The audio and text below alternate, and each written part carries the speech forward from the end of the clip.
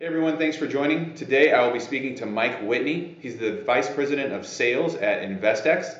He's an awesome resource, and we are going to be talking about the private markets, private versus the public markets. So when you think of public markets, you're thinking of your Amazons, your Apples, companies that you see every day that you can trade very easily.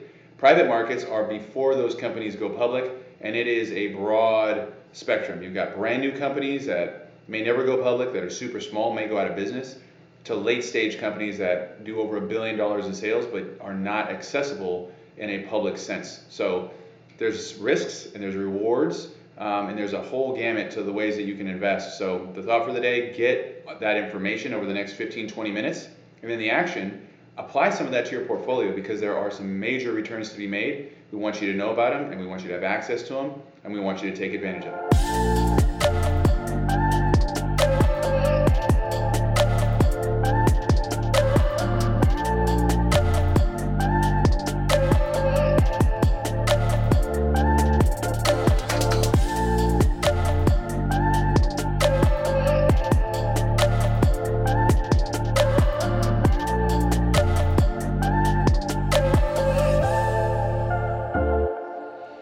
All right, everyone, thank you so much for joining. Mike, thank you for being on with us as well. Appreciate your time. Yeah, you bet. Just for the people that don't know your company, InvestX, can you give us just a little overview on the company and what your specialty is? Yeah, thanks for asking. So I'm really proud to be part of InvestX. We're actually headquartered out of Vancouver, British Columbia, with offices in New York City.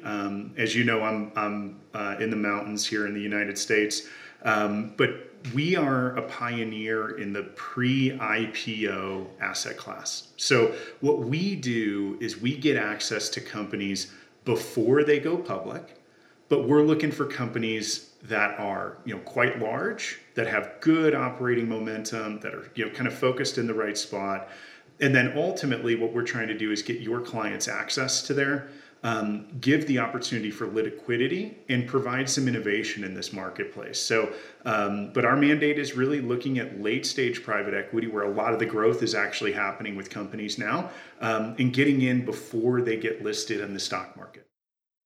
Gotcha. And so that late stage place that you play, I think a lot of people, when they think of private, companies or non-public companies, it's just this big, vast abyss. Can you just take me through kind of the different areas? I know you're kind of late stage. What does all that mean in like a 60, 90 second flyover?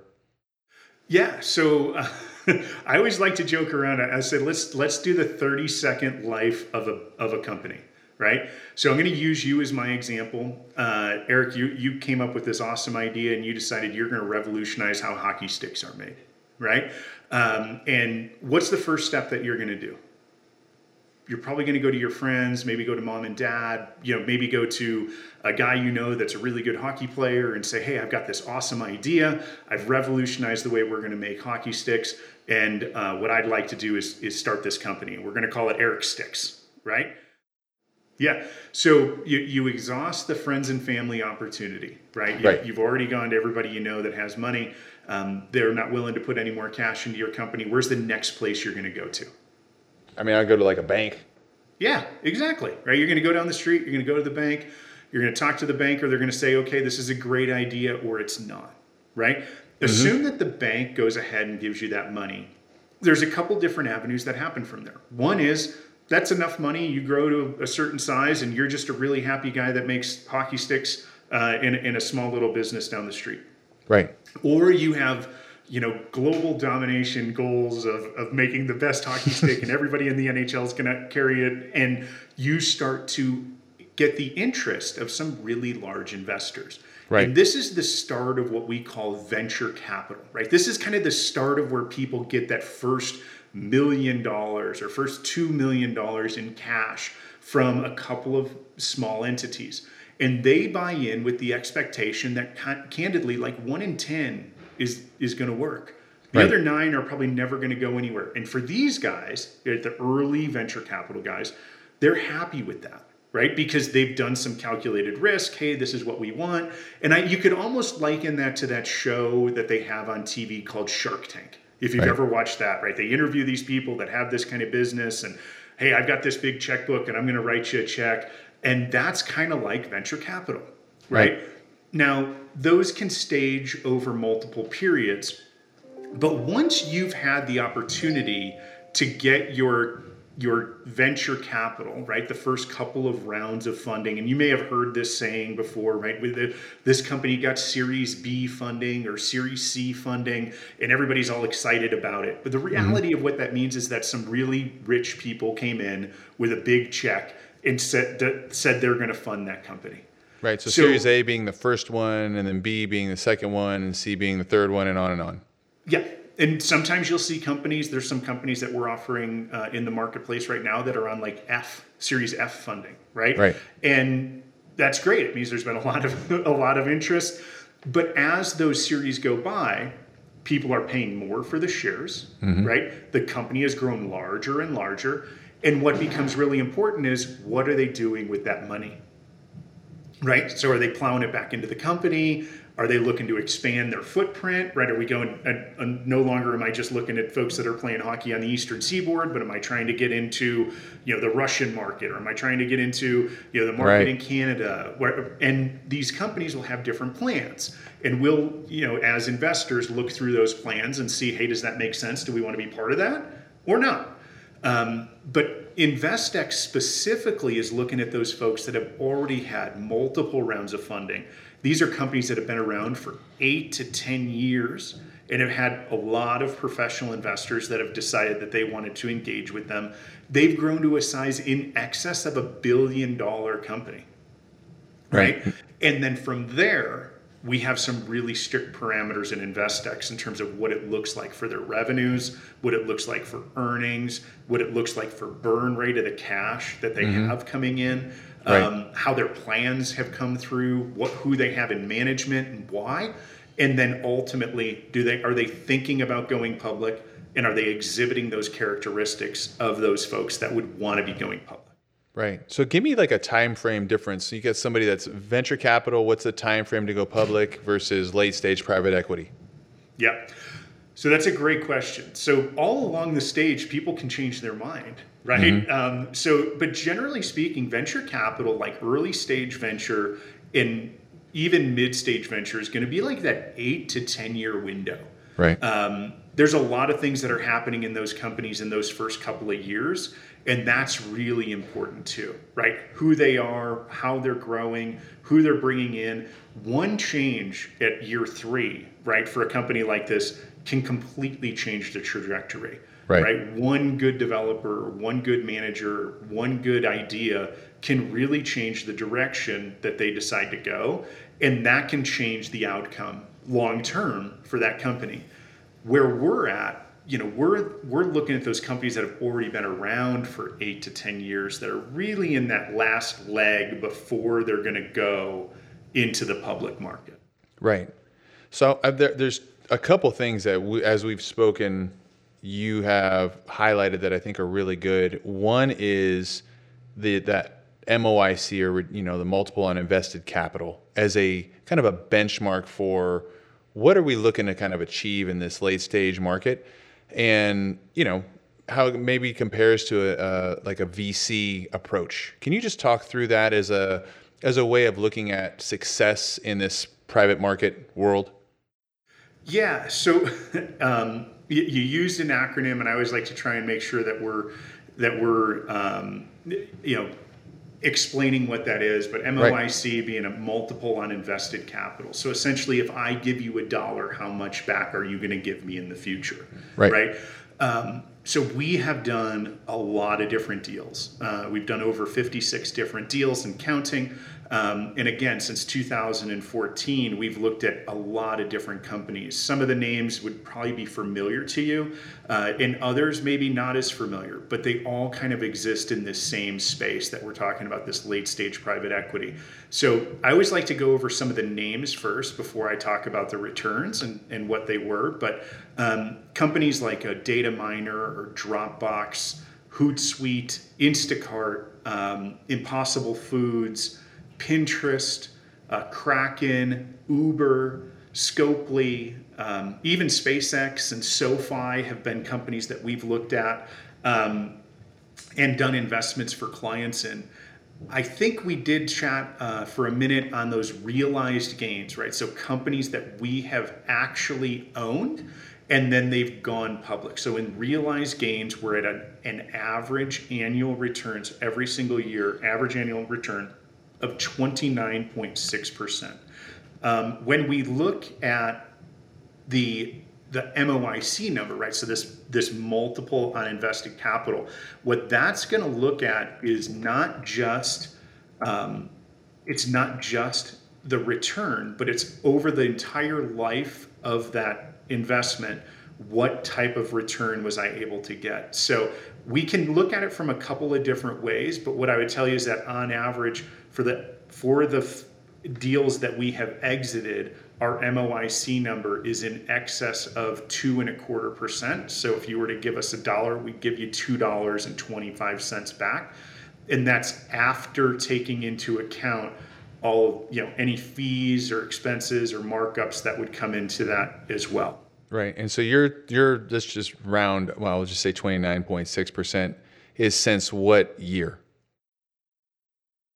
The 29.6% average annual return goes back to our inception, which is 2014. Gotcha. So you've got a good healthy chunk of years there, and I don't know how it compares exactly to the market, but I do know it's higher. So there's a little bit of risk that goes into play, but I also know people are always looking for ways to enhance their returns, right? And some of the risks are obviously illiquidity. You talked a little bit about the due diligence that you do, but I want to focus on really it's unregulated, right? So your public market's super regulated. Everything needs to have everything's I think I is dotted, T is crossed on every ledger, on every broker dealer at the end of every day. Where in the private markets, it's not like that. Can you talk about some of the landmines in the private market and why due diligence is so crucial, especially in this late stage where you could, be investing inside of a vehicle that has already been invested inside of another vehicle like an SPV and an SPV? Like maybe talk through some of those landmines. Yeah. So I think number one is knowing what you own is really, really important. Right. And I think, so if there was three things that I think we should address in this, number one is know exactly what you own, right? Number two is, how are you going to get the information, right? So private companies are private, right? And if you own a company, or even think of yourself as a company, right? So I just think about Mike Whitney. I have no requirement to disclose anything about my net worth, about how much money I've earned, about what my spending habits are. I mean, look, not to make this political, but the whole idea of like Donald Trump's private company giving up their tax returns has been in a fight for the last 6 years, right? And the reality is that he's a private company and does not have to disclose anything he doesn't want to. Right. So that's an important factor. And then the other one is not just knowing what you own and understanding what they're able to produce and getting that inside information, but then ultimately getting yourself in a position to know that when you own it and they go public, that you're going to receive what you thought you were going to receive. Right. So, you kind of said that this is an unregulated market. There are some small regulations that still exist here, but nothing like what happens. This idea of inside information, right? We talk about insider trading and all this kind of stuff at public companies. There's no such thing in private companies, right? Because they're private. There's always inside information that they never had to release, right? Now, the difference is, and you kind of hit the nail on the head when you said earlier, is there's a lack of liquidity because of that. Private companies don't have to give you access to their shares. They're not traded on an exchange. There's no guarantee that you can get it. The companies have what's called ROFR, right of first refusal. So again, we liken it back to, you own your own company, right? Well, somebody that works at your company wants to sell some shares and they say, hey, Mike, do you want to buy these shares from Eric Inc.? And I end up saying, yeah, I'd love to buy shares from Eric Inc. And I go to buy them and you say, no way. I don't want you to be an owner of my company. I'll buy those myself and give my employee that money and have a nice day. right? That's right of first refusal, right? They're saying, I don't want you to be on my cap table. I don't want to have to answer to Mike Whitney ever. I'll solve the problem myself, right? But the reality is so how do we know what we own? We do a lot of deep research. We call the companies, and the companies know that we are actually players in the space. We've done some deals this year where we brought in $48 million for one company, $42 million for another company.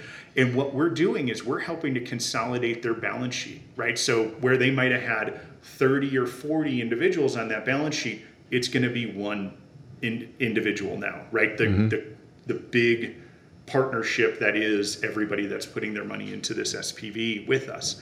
So we exist on the cap table for a significant amount of money. And because of that, those companies are more likely to be interested in talking to us and giving us information that they don't have to, they're not required to, but they do give us that information. We're able to analyze it and decide, do we like this company or don't we like this company? Right. Can you explain what the cap table is? When someone says, I want to be on the cap table, like why is that important? And I have a follow-up question after you answer. You're a verified owner of that company then. Right, as opposed to, if you want to sit on the cap table, you're essentially like when they have their meetings, right? When they have shareholder meetings, you're invited. That's something that's different. Our investors through InvestX do not get direct access to the cap table. InvestX does, and then you own a proportional share of that partnership that InvestX sets up for that particular investment. It doesn't mingle. So if you buy into a current offering that we have, that doesn't mean you get access to SpaceX because we did SpaceX before. Whatever you buy is access to that one particular company. Right. Which is important because then you know what you bought and you know what you own. Candidly, it's a lot like muni bonds. Muni bonds, they all look, act, and smell the same, just like private companies. They all look, act, and smell the same. But the reality is that the devil's in the details, right? When you go through and you start to read the covenants about a muni bond and know, is it callable or not, right? Like which particular municipality is it tied to? And they trade similarly, right? They still trade over the counter, right? So it's one person going to another person, and that's how this business works. Relationships are very, very important in this space.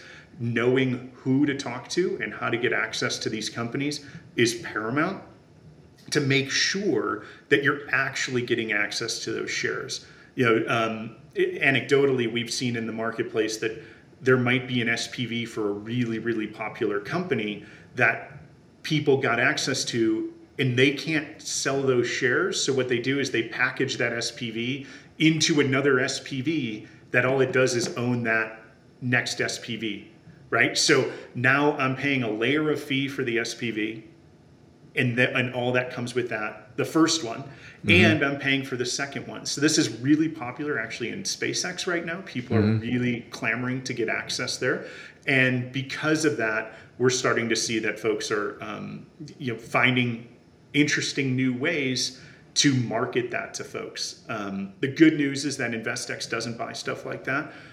We really vet to make sure we know where we're going and that we're actually part of the cap table, and that we're able to sit in that space so that when the company goes public, it's one transaction. The company went public, we deliver your shares once it's available to deliver them. Right. I love that know what you own. It's so key. One last question, and I think it's a really good one because you do a great job at this. How do you get access to these deals? Because I know you're potentially in, or a client that invests is potentially on the cap table via the structure of the investment everybody's in. But how are we, if someone were to say, I want to go out, I want to find these, I'll find this on my own.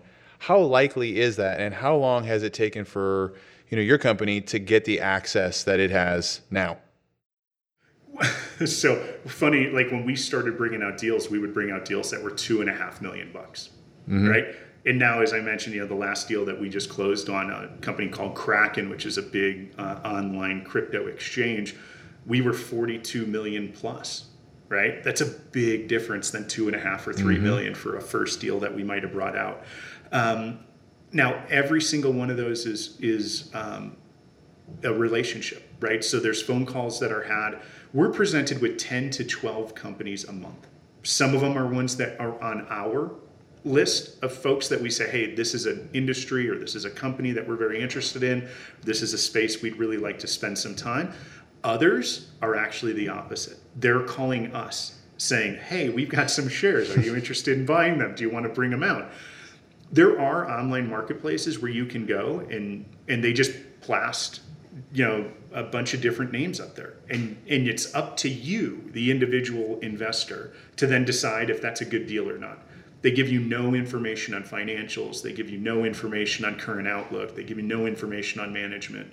The difference between us is if we see a company that we think is exciting, but they won't give us financials, they're out of the picture, right? Mm-hmm. If we see a company that we think is interesting and they won't give us access to the cap table directly, they're out of the picture, right? So we say no 10 times to every time we say yes. And that marketplace, right? So $1 billion or greater, revenues and earnings that are increasing at significant multiples, right? We're looking for stuff generally about 40%. Again, companies where we think we can get an average annual return of at least 30%. Companies that have been around for 8 to 10 years, right? That have been in the marketplace, that are known, existing. And then two other really important ones. We need to be able to get access to the shares. Right. And we need to be able to make sure that we can get that information to know that we're going to sit on the cap table, right? So we put all of those, I always like to talk about like this Venn diagram, right? There's all these different circles. Like we might be able to get on the cap table, but they don't have the earnings that we want. Or we might be able to get the inside information, but they're not going to let us sit on the cap table. So if it doesn't work out that all of those things come together, we just say thanks, but no thanks. We're going to pass. That's a really good way of looking at it. Yeah. With that, right, comes this fact that we're then able to really distill down the opportunities and only present the ones to you that make the most sense. Right. So we do a lot of research. There's a lot of them that we put on our hot list and say, hey, if ever you will, right, we'd be interested. But whatever that outstanding thing is. But if we can't get it to the point where we like it, then we just pass. That's awesome. So, yeah. Yep. Well, I appreciate your time. I definitely do, giving us the flyover, your process, how hard it is to get access, but also the fact that it is possible. And when you distill it all down, you come out with what's your typical deal flow when you do all the work you do? Because you're fairly active in the space. Yeah. Our goal is to bring out one per month, one new company name, one new deal per month. So we're at the we're middle of August today. We've had 6 deals so far this year. So we're kind of on pace. We're a little bit behind, but generally speaking, we're feeling pretty good. We'll probably announce another deal here pretty soon. And definitely try to be on that pace for 12 this year. Awesome. Well, thanks again, Mike. I really do appreciate your time. Thanks for giving us that overview, and I look forward to talking to you again soon. Awesome, Eric. Hey, have a great afternoon. You too. Bye. Thank you for listening to the Thought and Action Podcast. If you enjoyed this episode, don't forget to follow the podcast and leave a review. For more information on what's going on in the world of wealth, make sure to follow Family Fortune Financial on your favorite social media platforms. I look forward to you joining again soon.